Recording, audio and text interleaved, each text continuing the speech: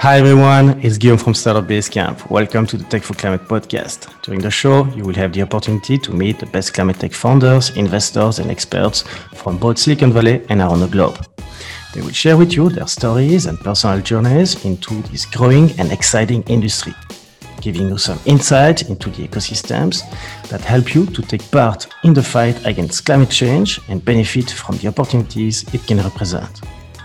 The podcast is divided in two small interviews.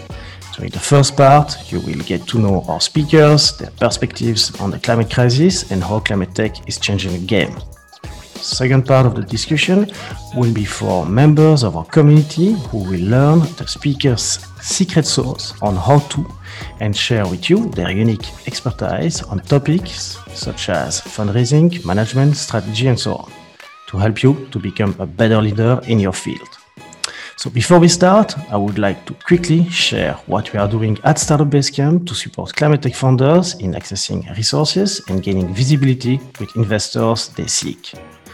Our initiatives include a membership-based community platform offering access to a dedicated Slack group with a growing number of founders, experts, and investors from around the world, and a series of exclusive content such as interviews, weekly job listings, events, and our quarterly online pitch of night opportunity. But more than a place where you can learn, exchange, and grow, we are building a matchmaking service to facilitate connections between our members and top investors and experts in the field. And soon, alongside with other top investors, we will be launching a small fund to co-invest in the growth and acceleration of our members. Finally, all of this is possible because of your support and donations. We are a small self-funded team and we want you to be part of this collective movement against climate change. So please share one episode with a friend and subscribe to the channels. As an added bonus, we will plant a tree for each of our subscribers each time we reach 1,000 new fans or donors. Do not hesitate to connect with me via social media or email guillaume@startupbasecamp. Thanks a lot for listening. I hope to get in touch with you soon. And now, let's go for the show. Hi everyone, during this new episode of our founder series, we are sitting down with Marcus Lovell, CEO of Neutral. Neutral is the first pure carbon neutral food company in the US and works directly with dairy farmers and beef ranchers to mitigate their climate impact and deliver carbon neutral food products to consumers in more than 2,000 locations. It was utterly fascinating to converse with Marcus and learn the ins and outs of the dairy industry and how Neutral is tackling the emissions of a notoriously difficult sector to decarbonize. Marcus first got involved in the sector when he came to the US 20 years ago to run a family dairy farm. He has since worked with the best at Alphabet, Breakthrough Energy Ventures, and the Harvard Entrepreneurship Program in a variety of leadership roles. With his love for the countryside and farm life, he naturally found his way back by combining his business acumen, passion for climate change, and love of the country through his work at Neutral. As 93% of Americans have dairy milk in their refrigerators, it's imperative that the sector's emissions are tackled head-on immediately. And Marcus is just doing that with Neutral. During the episode, we got to ask him where do the main dairy industry emissions come from, how does he go about decarbonizing the industry, how does he get farmers on board, and what are the future market opportunities for companies in the space. The second part of the show, Marcus explains how he got celebrity investors such as LeBron James, Leonardo DiCaprio, or Mark Cuban to embrace his vision and invest in the company. He will also share how he has sold his story and now how he keeps the smile on his face despite the workload. Marcus, welcome to the show.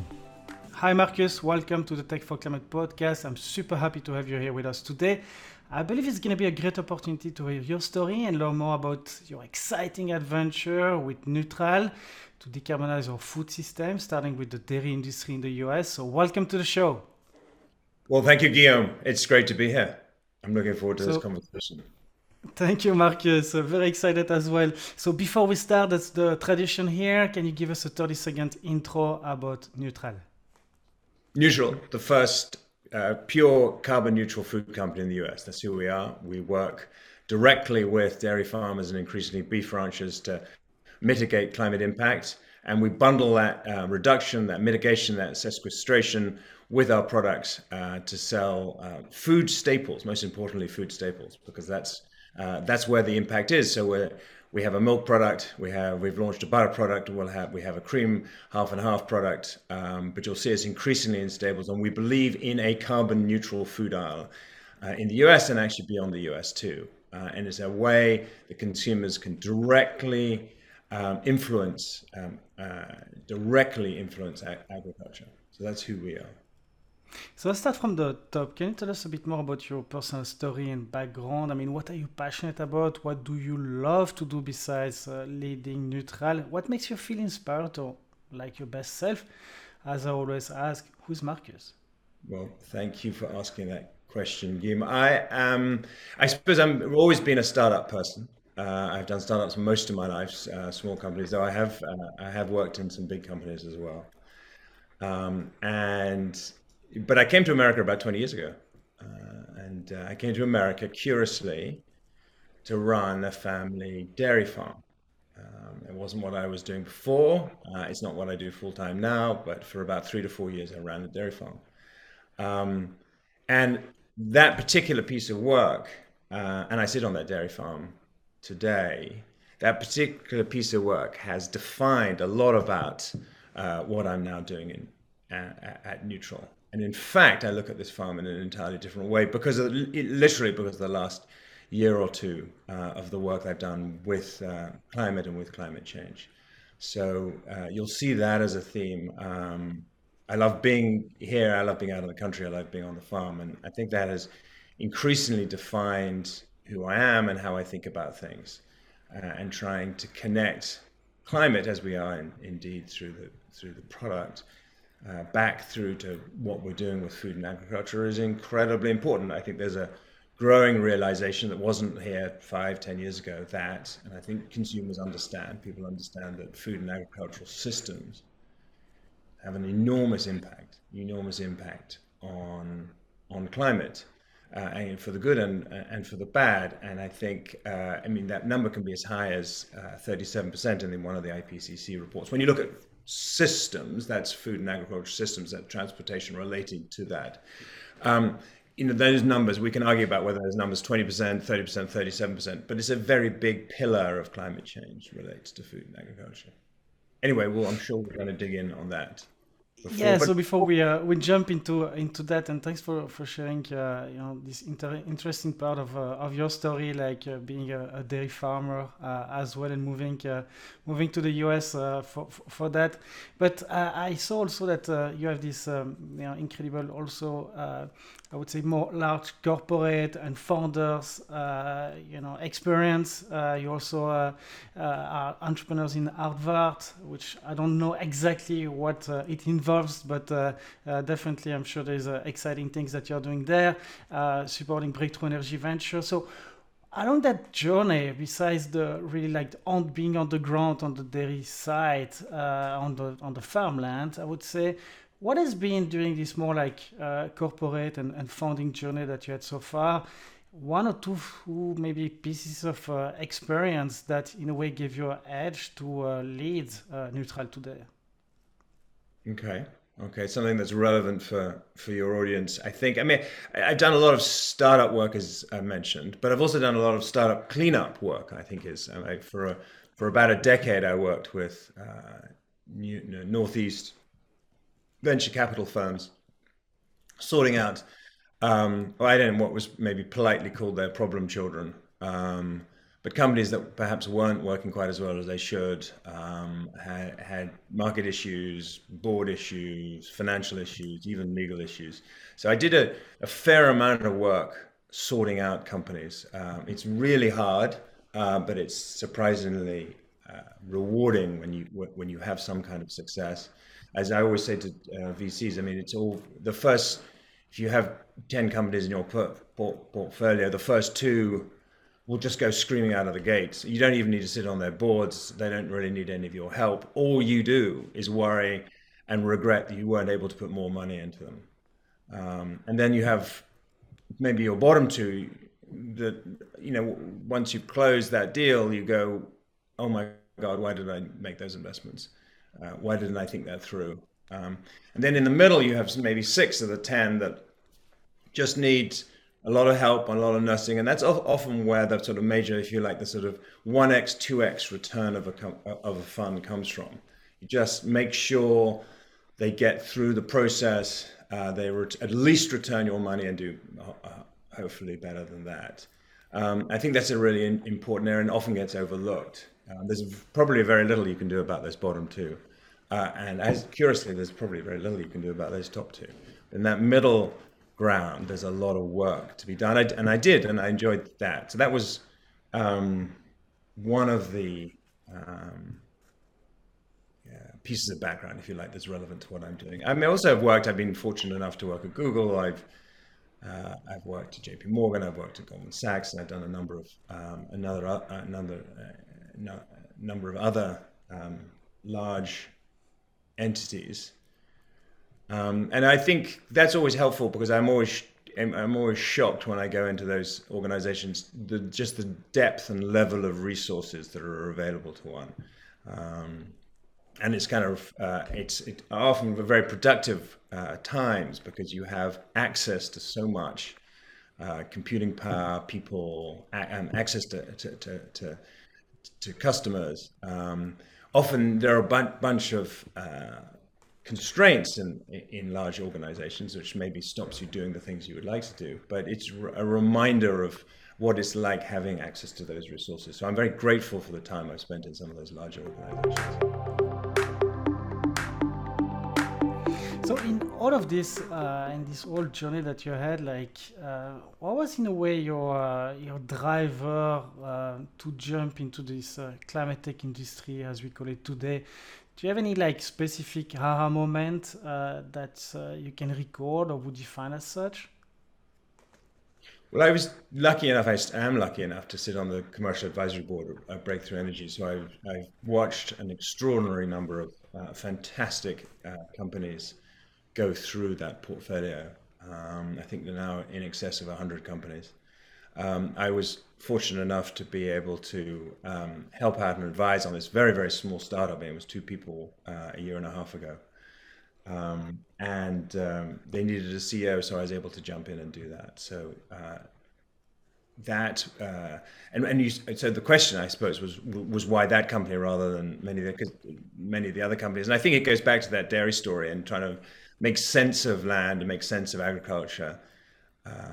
See food as a mechanism for really driving climate change, and curiously, the company's become even more than just carbon neutral. The company's called neutral. It's pretty clear what we do, but it's about more than that. It's about biodiversity. It's about land management. It's about nutrient management. It's about animal welfare. It's even about rural equity. I mean, I'm not sure that this tiny company can manage all those things, but all of those things sort of come together. And that makes it particularly fascinating for me. So it feels existential to me, the importance of working and making sense of food and agriculture in this country. So before we start going into details about Neutral, I'd like to zoom out, as we usually do on this show, and really try to understand the overall context that you're navigating on. So let's try to get your overview on the so-called dairy industry landscape today. I'd like to start maybe with your insights and data point regarding, and you already mentioned some figures at the beginning of the conversation, but in terms of quantity of emission that the dairy industry can represent, the type of source that you find, that those emissions comes from, in this dairy value chain, I would say, and the potential impact that it can have on climate change. Mm-hmm. Mm-hmm. Okay, so we did a lot of work, a lot of analysis on food systems and where the emissions were coming from. And the emissions come from, to a very large extent, from animal proteins. not just animal proteins, but the process of creating the feed necessarily for animal proteins. So that's why you see us involved in milk, in butter. You'll see us in other dairy products. It's why you will see us involved in beef, because beef perhaps has the largest footprint of all kind of major staples. So when we graphed all of this up, it was clear that something like 80+% of the emissions related to animal proteins. And you could argue, well, why not just do an alternative protein, or why not do a plant-based alternative? And I'm a big fan of those, actually. I'm a really big fan of those companies. And there's some these extraordinary companies and products started. But the truth is 93% of American households have dairy milk in their refrigerator. So that's where they are today.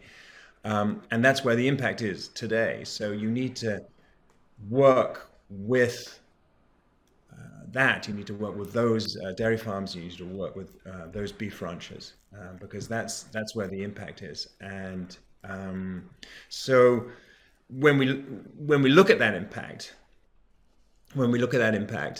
and we see where it's coming from, it's significantly dominated by the on-farm emissions.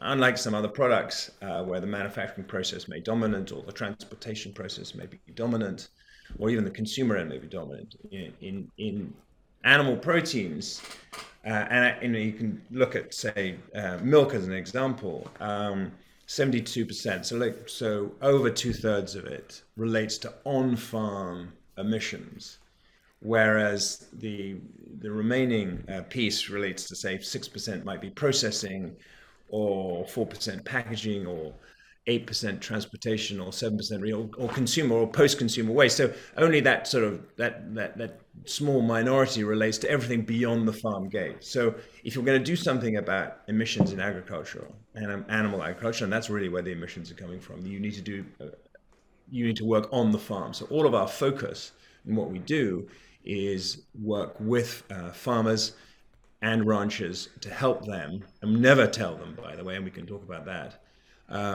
but to help them mitigate those emissions. So if we double click on the really like the on-farm emissions per se, if you could tell us a little bit more, like, where are they coming from, in which state of the value chain of it, and how eventually, like, which one do you think are the most significant that needs to be monitored, and what are the alternative or solution existing to mitigate those emissions at those really, like, in a way, granular level during this value chain of dairy production on farm? Okay. So, I mean, again, so when we look at that vast bulk that comes from on-farm, again, it splits into roughly 3 pillars. One relates to manure and manure management, and the emissions that relate to that, and we can talk about that in a moment. Another one relates to the enteric emissions, which is the rumen emissions from the cow's stomach, the methane that's coming out from the stomach, and that's enteric. So that's and then the last third is really all of the sort of crop management, and all of the bits that go around with nitrogen on the fields, managing all the other parts of the farm activity. So there's sort of third, and we've got projects in each one of those.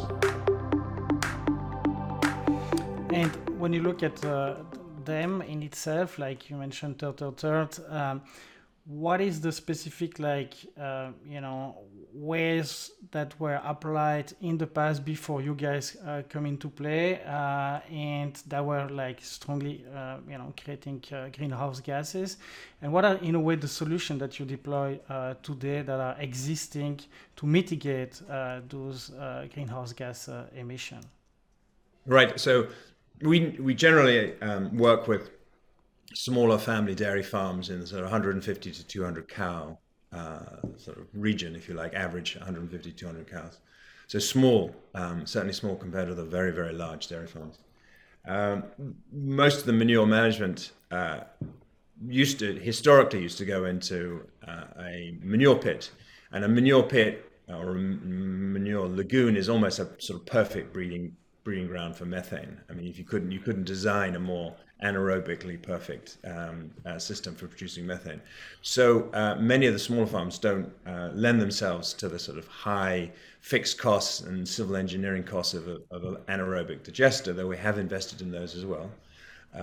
And so we're doing probably more simpler techniques, things like solid liquid manure separation, where you're really pulling out the volatile solids, the volatile manure solids, and separating them out from the liquids.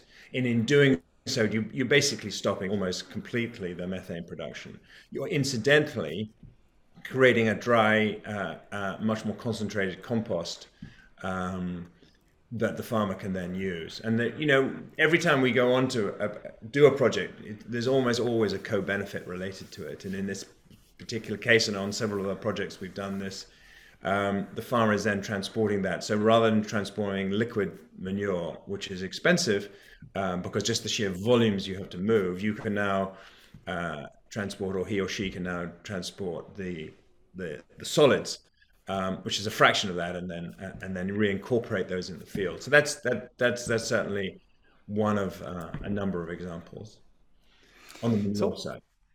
In which operation that you look at right now within this all the dairy value chain, that is sounds to look like very extremely hard in a way to decarbonize, and maybe that could be a missing opportunities for young startup out there that maybe are working on something like that in the lab, or that maybe should start to work on, because you really see that here it's like there's a big challenge. Do you have any examples? I think what a great, you make a great point. It's an enormous, cliche, but an sort of open field, as it were. There's so much you could do. I don't know how we're going to do all of this. I know we've got 10, 20 projects, interventions going on, and we're doing some very standard ones that the USDA would recognize and the industry would recognize, but we're also doing some quite innovative things. All I know is that that's really an enormous source of emissions. There are a bunch of other things that we want to resolve in agriculture, which brings in things like biodiversity and nutrient management and animal welfare. But so there's an enormous opportunity to do that, and it's a journey really for our customers. And we have to be incredibly transparent. Some of the things we do won't work, and some of the things we're already doing probably won't turn out to have the mitigation that we're anticipating. But we will document that, and we'll make sure we share that to everybody. So I think there's an enormous, there's so much impact there that I think there'll be lots of new solutions. Even on the enteric emission side, which is a big source of, and people increasingly understand that cows' methane from their stomach is a big impact, has a big impact. We're doing a bunch of trials with Aspergopsis and other seaweed trials, and we're super excited about that work that we're doing. But we're also doing some really interesting, innovative work with new types of forage planted in or overseeded into pastures. And I think this is really exciting work, because if we can have a mitigation of that, enteric emissions through a more biodiverse, more rich pasture, then we've done two things as well. We've created more biodiversity, we've created a more interesting pasture, more phytochemicals. I think that the cows will be healthier, in addition to mitigating, pushing down that enteric methane. So some of the work we're doing with what we call tannin-rich, tannin, because of tannin being the bitter and acidic substance that you see in a red wine or grapes, or in the edge of a sour pear. These mitigate the impacts on the microbes that produce the methogenic microbes that produce that methane. So this is incredibly powerful if we can do that. So we're doing some very exciting work with some colleagues and friends over at Oregon State University and Colorado State University, particularly Oregon State University, on planting different crop mixtures. I'm really excited about that, because I think pasture-based animals is an important part of the future. So, and thank you so much for sharing really like a little bit more in depth what's happening on the farmland and all of those innovation that you guys are contributing to put in place and in a way coordinate. So I like to take a little bit more like a zoom out in terms of like the regulatory like framework. Like, I mean, if you look at like the dairy industry today, like in ways to decarbonize it, I mean, I believe like if we had the journey, the end of the journey would be 100, we probably are like 15, 20 in terms of the scale. So what are the regulation currently like in place to support and accelerate the decarbonization of the dairy industry, and which one maybe according to you is missing and should in a way be passed to really like go mainstream in a way? Well, not a lot of regulation. I mean, it's always, like, as with so many things, it's stick and carrot, and most of it is carrot at the moment. I think the Inflation Reduction Act is an important piece of legislation. I think that provided an impetus, only an impetus, and it's going to need a lot more than that, a catalyst of $20 billion towards climate smart practices on farms. So I think that's a great, really exciting and a great step forward. So that was a recent piece of legislation.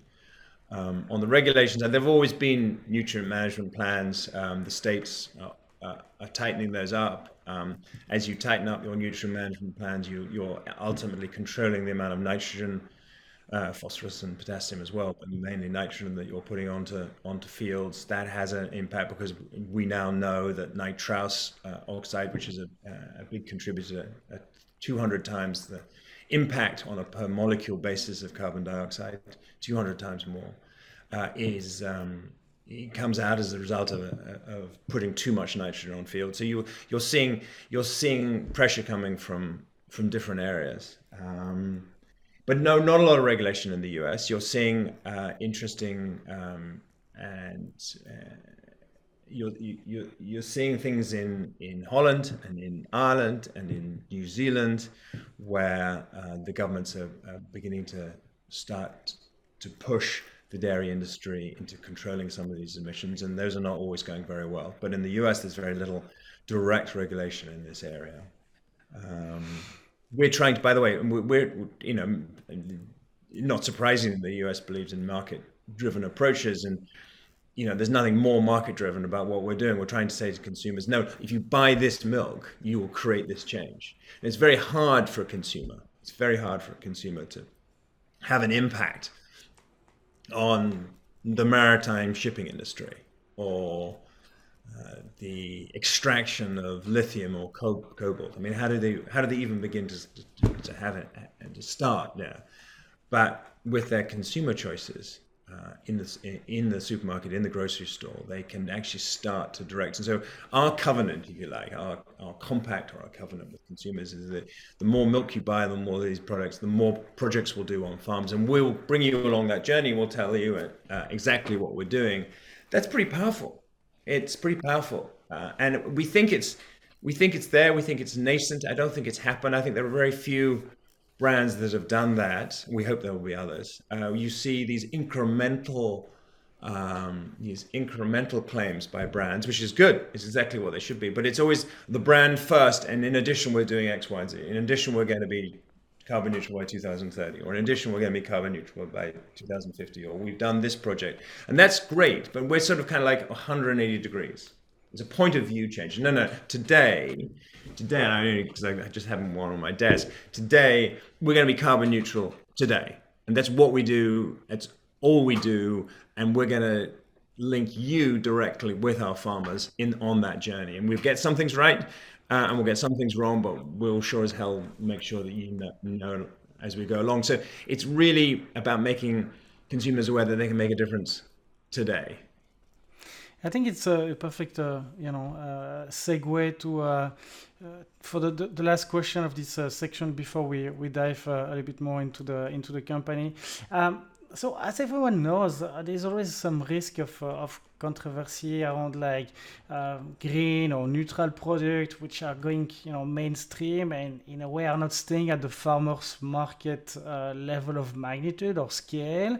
Often consumer might be suspicious or and thinking of like maybe there's some sort of greenwashing here. It's very hard for us to verify what the brand is like giving us here. So according to you, what is the real demand from consumer, which I believe can be translated into purchase adoption level for those greener products, and what is important to be done and communicated on the brand side in order to build trust or rebuild the trust? What needs to change to accelerate those market adoption and avoid this greenwashing that can be present as well? It's a great question. I think there is a dissonance there. There's clearly a dissonance. 54%, that fascinating Yale study a way back, and I think it's probably moved on from here. 54% of Americans are alarmed or deeply concerned about climate change. Now, if those words mean anything at all, alarmed or deeply concerned, surely that translates into some sort of purchasing, some lifestyle choice, some point of view, some purchasing decision, how you run your life. But it doesn't really.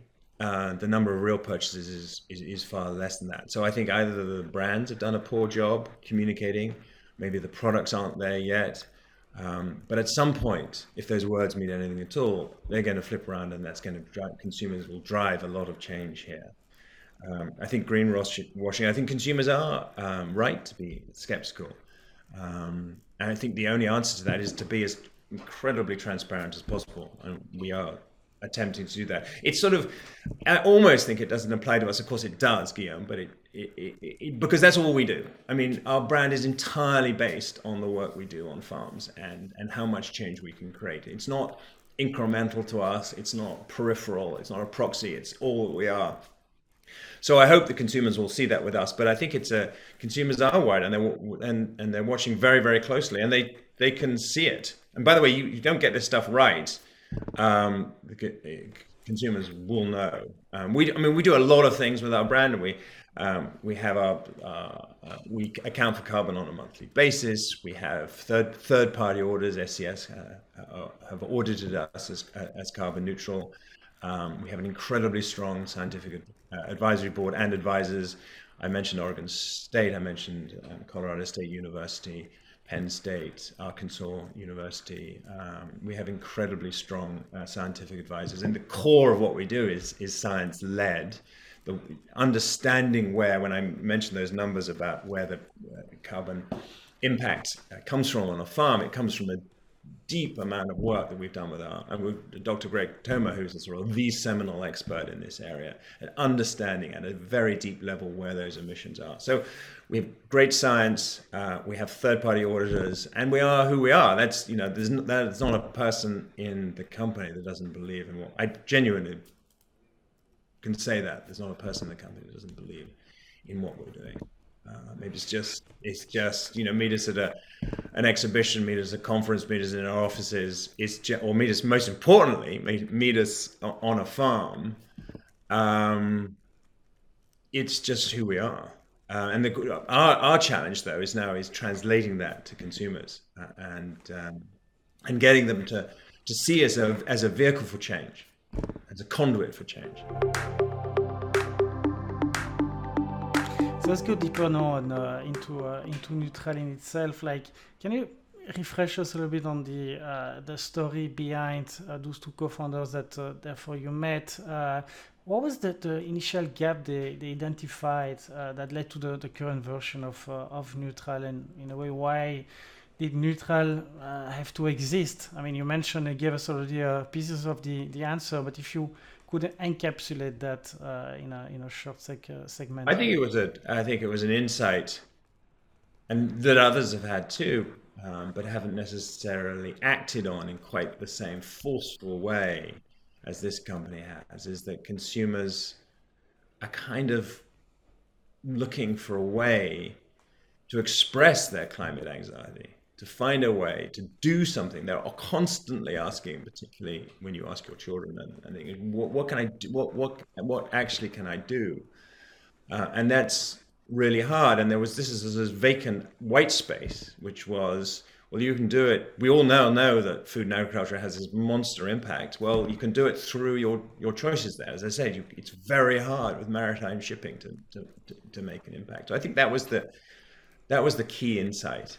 And it was wonderful. And I think we'll see other people in this. And I encourage other people to come into this sector. And we saw Kroger's the other day announce a carbon neutral egg. I think it's in selective stores, maybe the end of this year, early next year. I'm amazed actually how much white space we've been given as a company, because this stuff seems too important.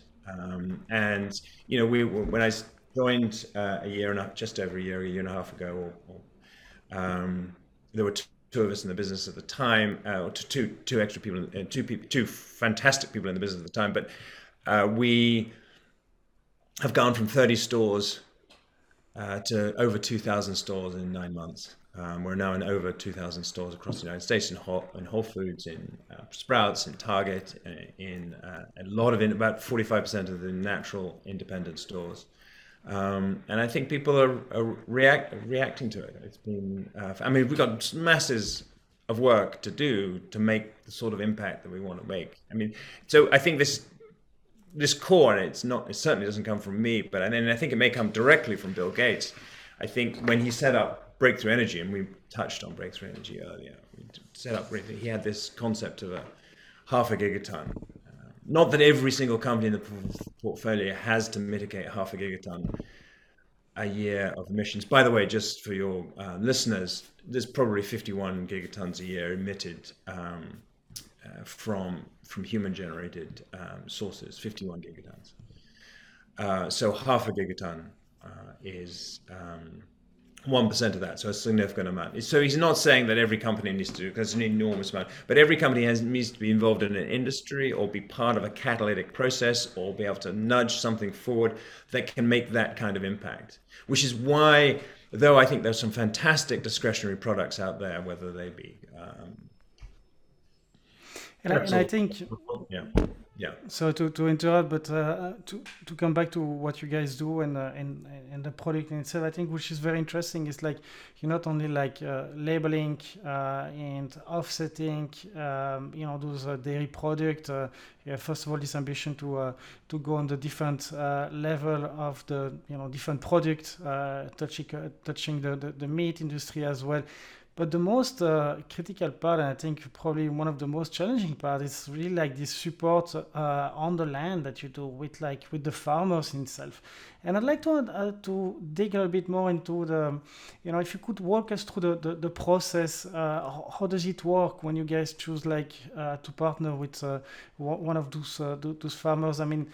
What is the process to get neutral involved?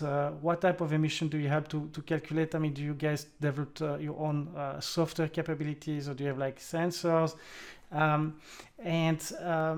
are the reporting, and then the real support that you can give to those farmers? If you could help us to visualize that whole value chain that helps you to really have this high quality product, and then therefore be able also to compensate and offset really what has been not changed thanks to the action that you put in place.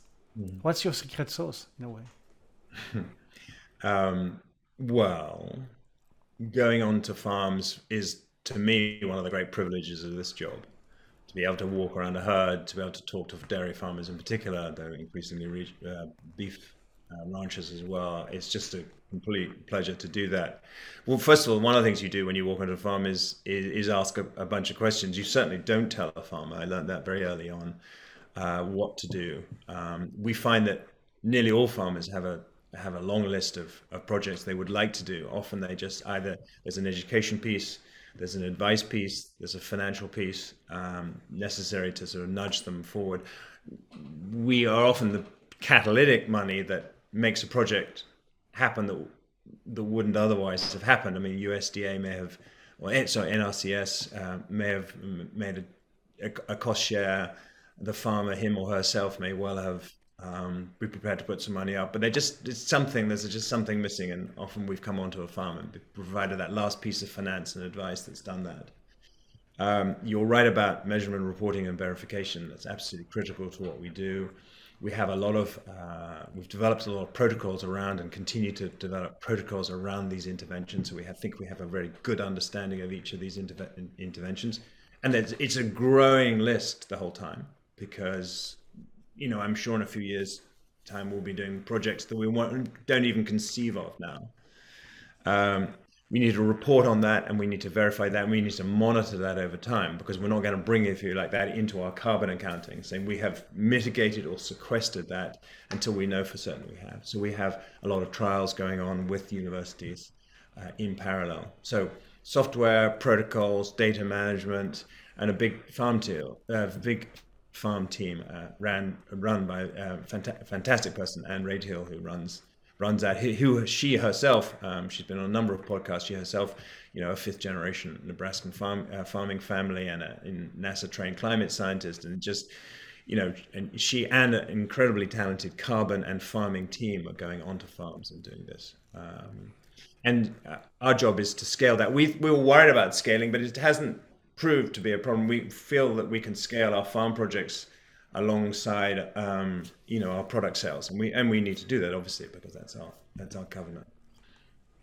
So before we cover a bit more like the scalability of your operation, I'd like to just double click on the farmer per se. I mean, and I know per experience, as I'm also from the countryside, that farmers can be very reluctant or suspicious for changes coming from people who are not from the land sometimes, or from the city in itself. So when you guys started to collaborate, and you mentioned part of your team, you have someone who in a way, I believe, speak the same languages.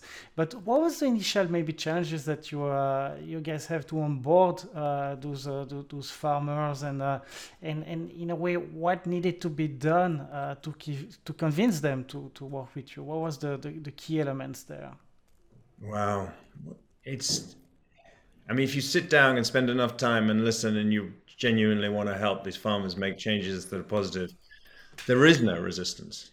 And there just isn't, because people, I don't think I've ever had a bad conversation with a farmer. But it is a manner that you have to approach that, as you said, Guillaume, yourself, from an ex-farming family, you know what it's like.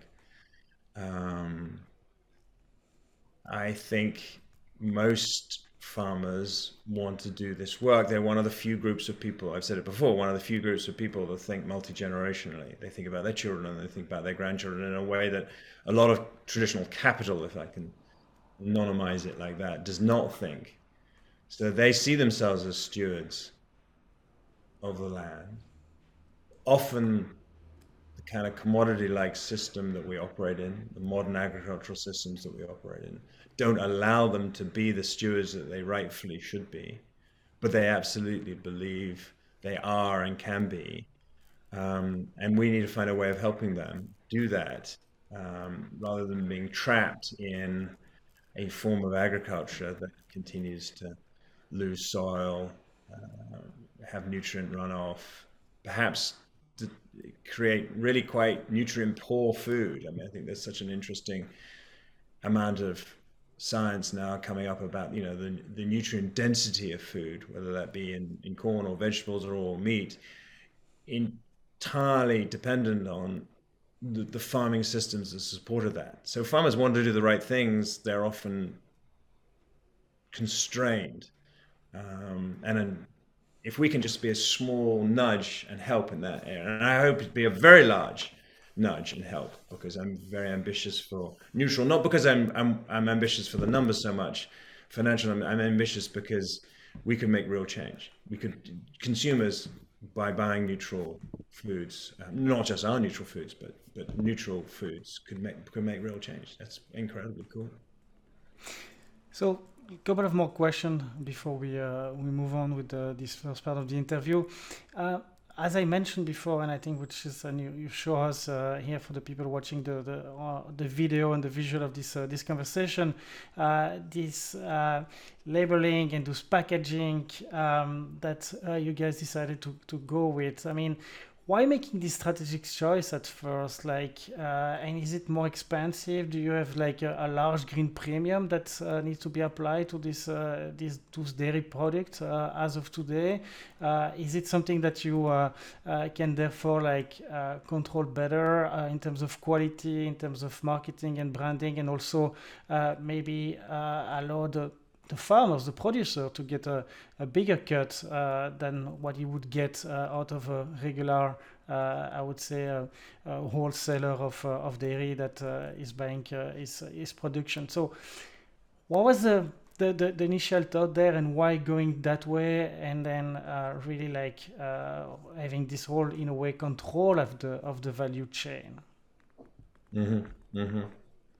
The green premium, I mean, our product, when you see it in Whole Foods, when you see it in Sprouts or Fresh Direct or Instacart, you'll see it's priced at market. It's an organic, it's a fantastically great milk. It's organic milk, it's pasture raised, it's very nutrient rich. I can taste the difference between this and many other milks. So it's a great product, but it's priced at market. At the moment, there are bigger fluctuations in the business, whether through logistics, through packaging, supply, shrinkage, that are bigger than the, if you like, the green premium that we're incurring by doing all of these projects. Clearly, we're spending a lot of money now on farmers. We're also trying to build a brand. In the short term, from a purely company point of view, Guillaume, our job is to try and build that brand so people are aware that they have these choices. So the real focus on the money and the real focus on the money and the money that we've invested and the capital and the company is to grow that brand. There will be a green premium there. We're not sure where that's going to settle out. We just don't know. At the moment, the products are priced to market. They're at the higher end of the dairy. They're absolutely at the higher end of the dairy category because they're organic, pasture raised. So you'll see that up at the sort of top end of where the organic milks are. I mean, interestingly, it is also a real objective of both mine and the companies and everybody in the company is that ultimately this is a product or a set of staple products that we want everybody, maybe that's naive, but not necessarily everybody, but most people in America to be able to afford, to be able to, go, as they say, sort of 6 inches to the right or 6 inches to the left, pull this product off and it to be affordable. So affordability is a big goal for us because there's no point us producing some kind of high-end organic perennial pretzel. Not that that isn't a bad product, and that's a really important product. But if it's only available to us small, then what have you done? It's just that it's all vanity at that point. So affordability for this brand is key long-term objective. So focusing on the offset part of it, and I think this is also something very interesting that you guys put in place. It's really okay, we're neutral. We definitely know that there's emission involved into the dairy production. We're working hard on decreasing that with the farmers in terms of finding innovation that can help on that, measuring it. And then there's the remaining that unfortunately as of today we're not able to remove, so we will offset it. So how do you select those projects and how do you ensure that in a way they do what they are promising in terms of greenhouse gas removals? And what is the percentage in a way out of regular bottle of milk that you need to put into place to really offset that? Is it 100% that you're offsetting of that production, or you realize that thanks to your effort now you're reaching a certain percentage that is growing with the time and that you see will be hopefully very, very limited at terms? Mm-hmm. Great set of questions there, of course. Yeah. There's always a lot of questions, but please go ahead and shoot. Let's start at the top with offsets. And first of all, offsets are not bad. It's just that they're just not good enough. So offsets are not bad, they're just not good enough. So a decade ago, consumers would have been content with companies doing this sort of work by buying offshore wind farm offsets, or parts of the Amazon rainforest offsets. I mean, perfectly valid way of going and genuinely having a positive impact on climate.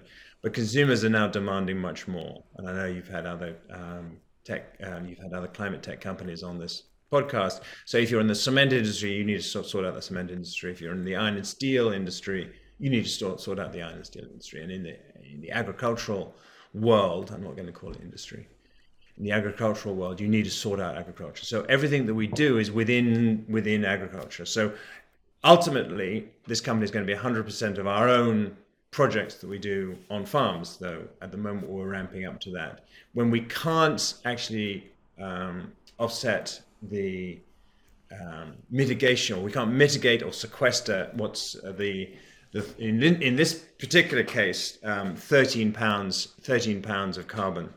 When we can't do that within our own projects, we will buy dairy offsets from within the dairy industry. So in that case, it's not always, but significantly anaerobic digesters. So we're effectively investing in someone else's project.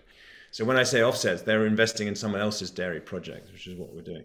Ultimately, the goal, and it's Anne, who I mentioned earlier, and the team as a whole, goals is to move ourselves to 100% of our own projects. So we can actually point to, a huge array of portfolio projects to our consumers and say, this is where at the moment, 23,000, our current projects in the ground will ultimately offset or mitigate 23,000 tons of carbon dioxide equivalent. It'll be much, much more than that over time, but that's where we are today. So what are the current and expected economics of neutral? I mean, maybe if you can share a little bit more with the audience, like what's your business model? Well, the business model is really quite simple. Is this covenant, as I mentioned, between consumers and farmers. We're a brand on one end, and at the other end, we're working directly with farmers and beef ranchers. And really everything else in between, we're working with partners and co-packers and logistics companies. And so it's not our intent to invest heavily in that middle part. It is to invest the maximum amount of capital we can and advice at the farm level. And whatever else we do is to build the brand and connect with consumers. So it's like a dumbbell. I mean, that we work on either end, but we really don't work in the middle. We rely on a fantastic set of partners in the middle.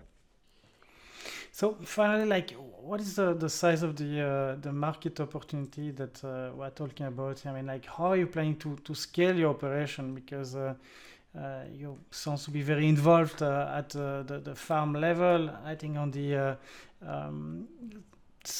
retail point of view, or like the selling the product in itself, you guys already achieved quite a interesting scale by being present in more than 2,000 stores across the US. But how do you ensure that, in a way, the supplies part of it is also growing? Because I guess to be present in those 2,000 stores, you will need to deliver a growing quantity of dairy product. So can you tell us a bit more like what are the next steps in this path of in a way growing at what we call at scale in the venture world? So many of these markets that we're in are absolutely huge, and that's good for us. But that's also why we're here. We're in milk. It's a 10 billion plus grocery retail market, and cheese and milk and butters are in the sort of 3 to 4 to 5 billion markets in the US grocery markets. These are enormous markets because that's what people are eating, and that's where the farming impact is. So we're excited to be in really, really big markets, because we have to be in really, really big markets to have an impact. I think, I've tasked the team with trying to make sure that we have the systems in place that we can grow and that we can scale So not what are the systems to manage today's growth, but what systems do we need to have in place on the logistics sides, on the quality side, on the ERP side? What are the systems that we need to have in place so that we can be $100 million business in the next 2 to 3 years? I mean, that's the sort of task I'm asking the team to do. Think about today, sure, but let's make sure we put all of these things in place so that we can grow, so that we're not scrambling at that level. And I think absolutely we can be a $100 million business within 2 or 3 years. So what's next for Neutral? Well, I think it's just do good work. Do good work on farms and with farmers. Do good, solid block and tackling work on the retail side. Move from 2,000, slightly over 2,000 stores, move to 3,000 to 4,000 stores next year. Bring out 1 or 2 new products, and then communicate. And then really communicate to consumers that this is a way that they can make a difference. And I think that's where you'll see the escalation. I think we've spent a couple of years now getting the basics right. Now we need to find a way and test, iterate and test ways of communicating with. I mean, is this the right way to do it? Is this milk fights climate change? Is it too strong? Is it too weak? How do we do that? How much do we spend on social media? How much do we go to traditional media? Do we do outside advertising? What influencers and other people can help us tell the story? Who do we collaborate with? This is an extraordinarily ambitious company. Again, actually not really because of the numbers, because of the impact. We're ambitious because we want to make an impact on farms.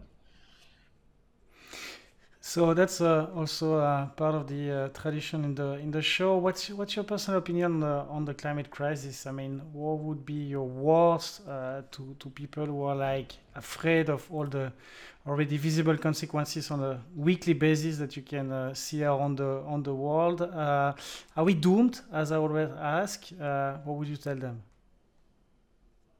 It was so interesting that I was teaching a business school class the other day, and fantastic group of students, and they were all talking about, and I assumed the fundamental interest would have been around climate. And actually, when I talked to their professors afterwards, and one thing and another, it was actually about social justice was the biggest issue. And I thought that was intriguing, because it seems to me that climate change is this sort of ever-present issue. And then it made absolutely sense to me, because you have a chance to influence some level of social justice and some of the unfairnesses that exist. Climate change seems so unwieldy, so big, and so difficult to grapple with. But I am optimistic, because I think that there are tipping points, and it's an overused phrase. I think there are tipping points, and I don't think we've got there yet, in people's approach and people's way that they are going to influence. So that, my point earlier about 54% of Americans, well, that hasn't transferred. I mean, 54% of Americans aren't voting with their purchases and their actions. But at some point they will. And I see companies like this, and only just one of these companies like this being conduit for that change. So I'm really optimistic about that. And I think you need to do what you can. You just need to do what's in your control. And sometimes these issues seem too big, but you can make smaller local decisions that add up, and in aggregate, that's very powerful. That's where you see real social change come through. So how can our listeners of investors, founders, experts around the world can help you? Well, they can buy our products.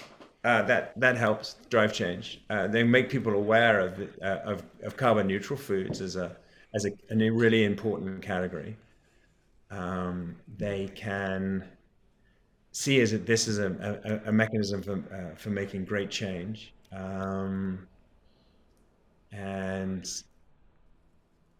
and I just to be the supportive of this type of company. It's not as technical as direct air capture. It's not as technical as the latest lithium battery. But oh my God, it's really powerful for making change. Any question that I should have asked you I didn't do for this first part of the interview?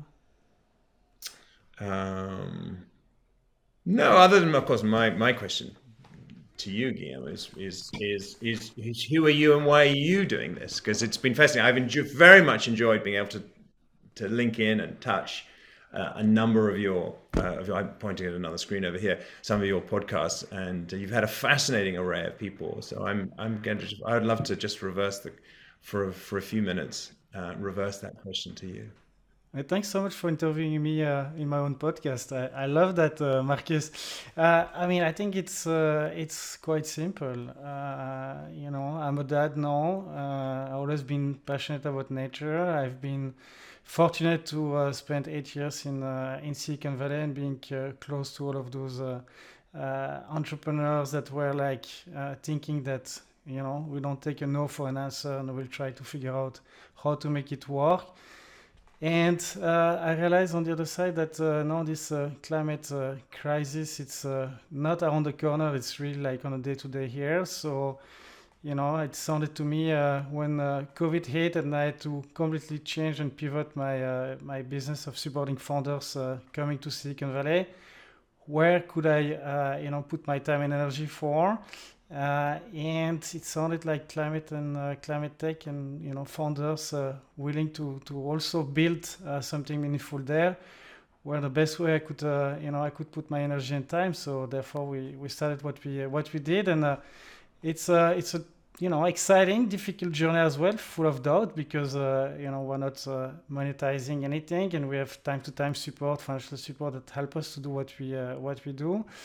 But at the same time, it's so energizing, and I think more and more, people in the traditional tech ecosystem, people in the civil, I would say, the civilian job or work in itself are willing to, contribute to supporting founders and people who are changing. And then you have like amazing investors like Bill Gates pushing also capital towards there. And what we realize is like founders need visibility. So what we do, it's really supporting them on that side through the content that we produce, sharing the voice of founders and supporters like you and investors on the podcast was also a good way to have great conversation, but at the same time being able to not keep that conversation just between the two of us and spread that to others. And then our main mission at Startup Basecamp is like founders need capital. So how can we accelerate capital deployment towards those climate tech companies? And that's what we do with this matching service. Now we work with more than 44 funds around the world that have a power of like 7.9 billion of capital to be deployed. We curate, we speak with founders, and then if we think that they make sense, we introduce them to investors. And if investors want the connection, then we establish that connection. So really, the motivation behind that is like, I don't feel anything more meaningful and fulfilling and exciting to be part of this decarbonization of the economy. I think on the business side, there's many things to be done, and that happening. Investment side as well.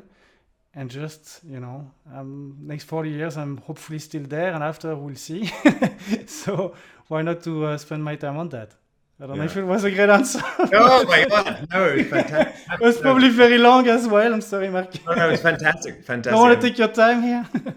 And you've laid down, I think what your series has done is laid down a narrative which winds its way through both founders and investors that I think is extraordinarily interesting, and it's almost an encyclopedia of how you can do things and what things work and what things don't work.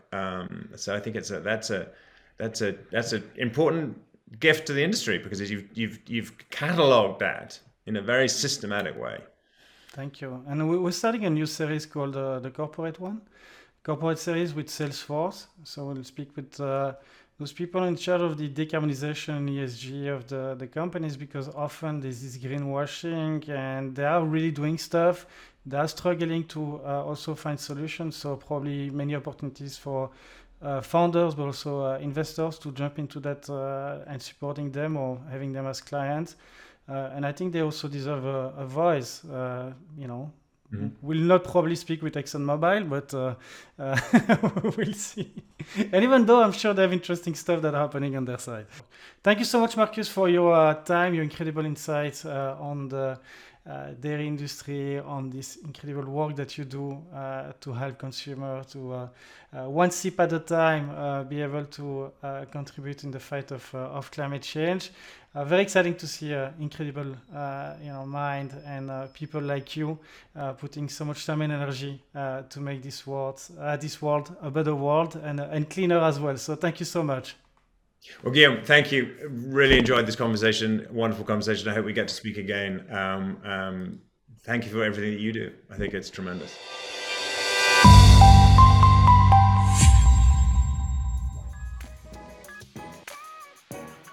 Hi, it's Guillaume again. Thanks for listening. I hope you enjoyed the show. As I said, do not hesitate to share an episode with a friend. Also, if you value the work we do for the climate tech ecosystem, here is how you can contribute to it. Today, I'm asking for your support and a donation or sponsorship to make the work of our self-funded team more viable. Even a small contribution means a lot to us. In any case, I will invite you to subscribe to our channels and visit our website startupbasecamp.org to discover more episodes like this one. And get your membership to access all our members' exclusive content. So remember, all of this is possible because of your support and donation. And we want you to be part of this collective movement against climate change. Let's keep in touch, and I hope you will enjoy our next show with us.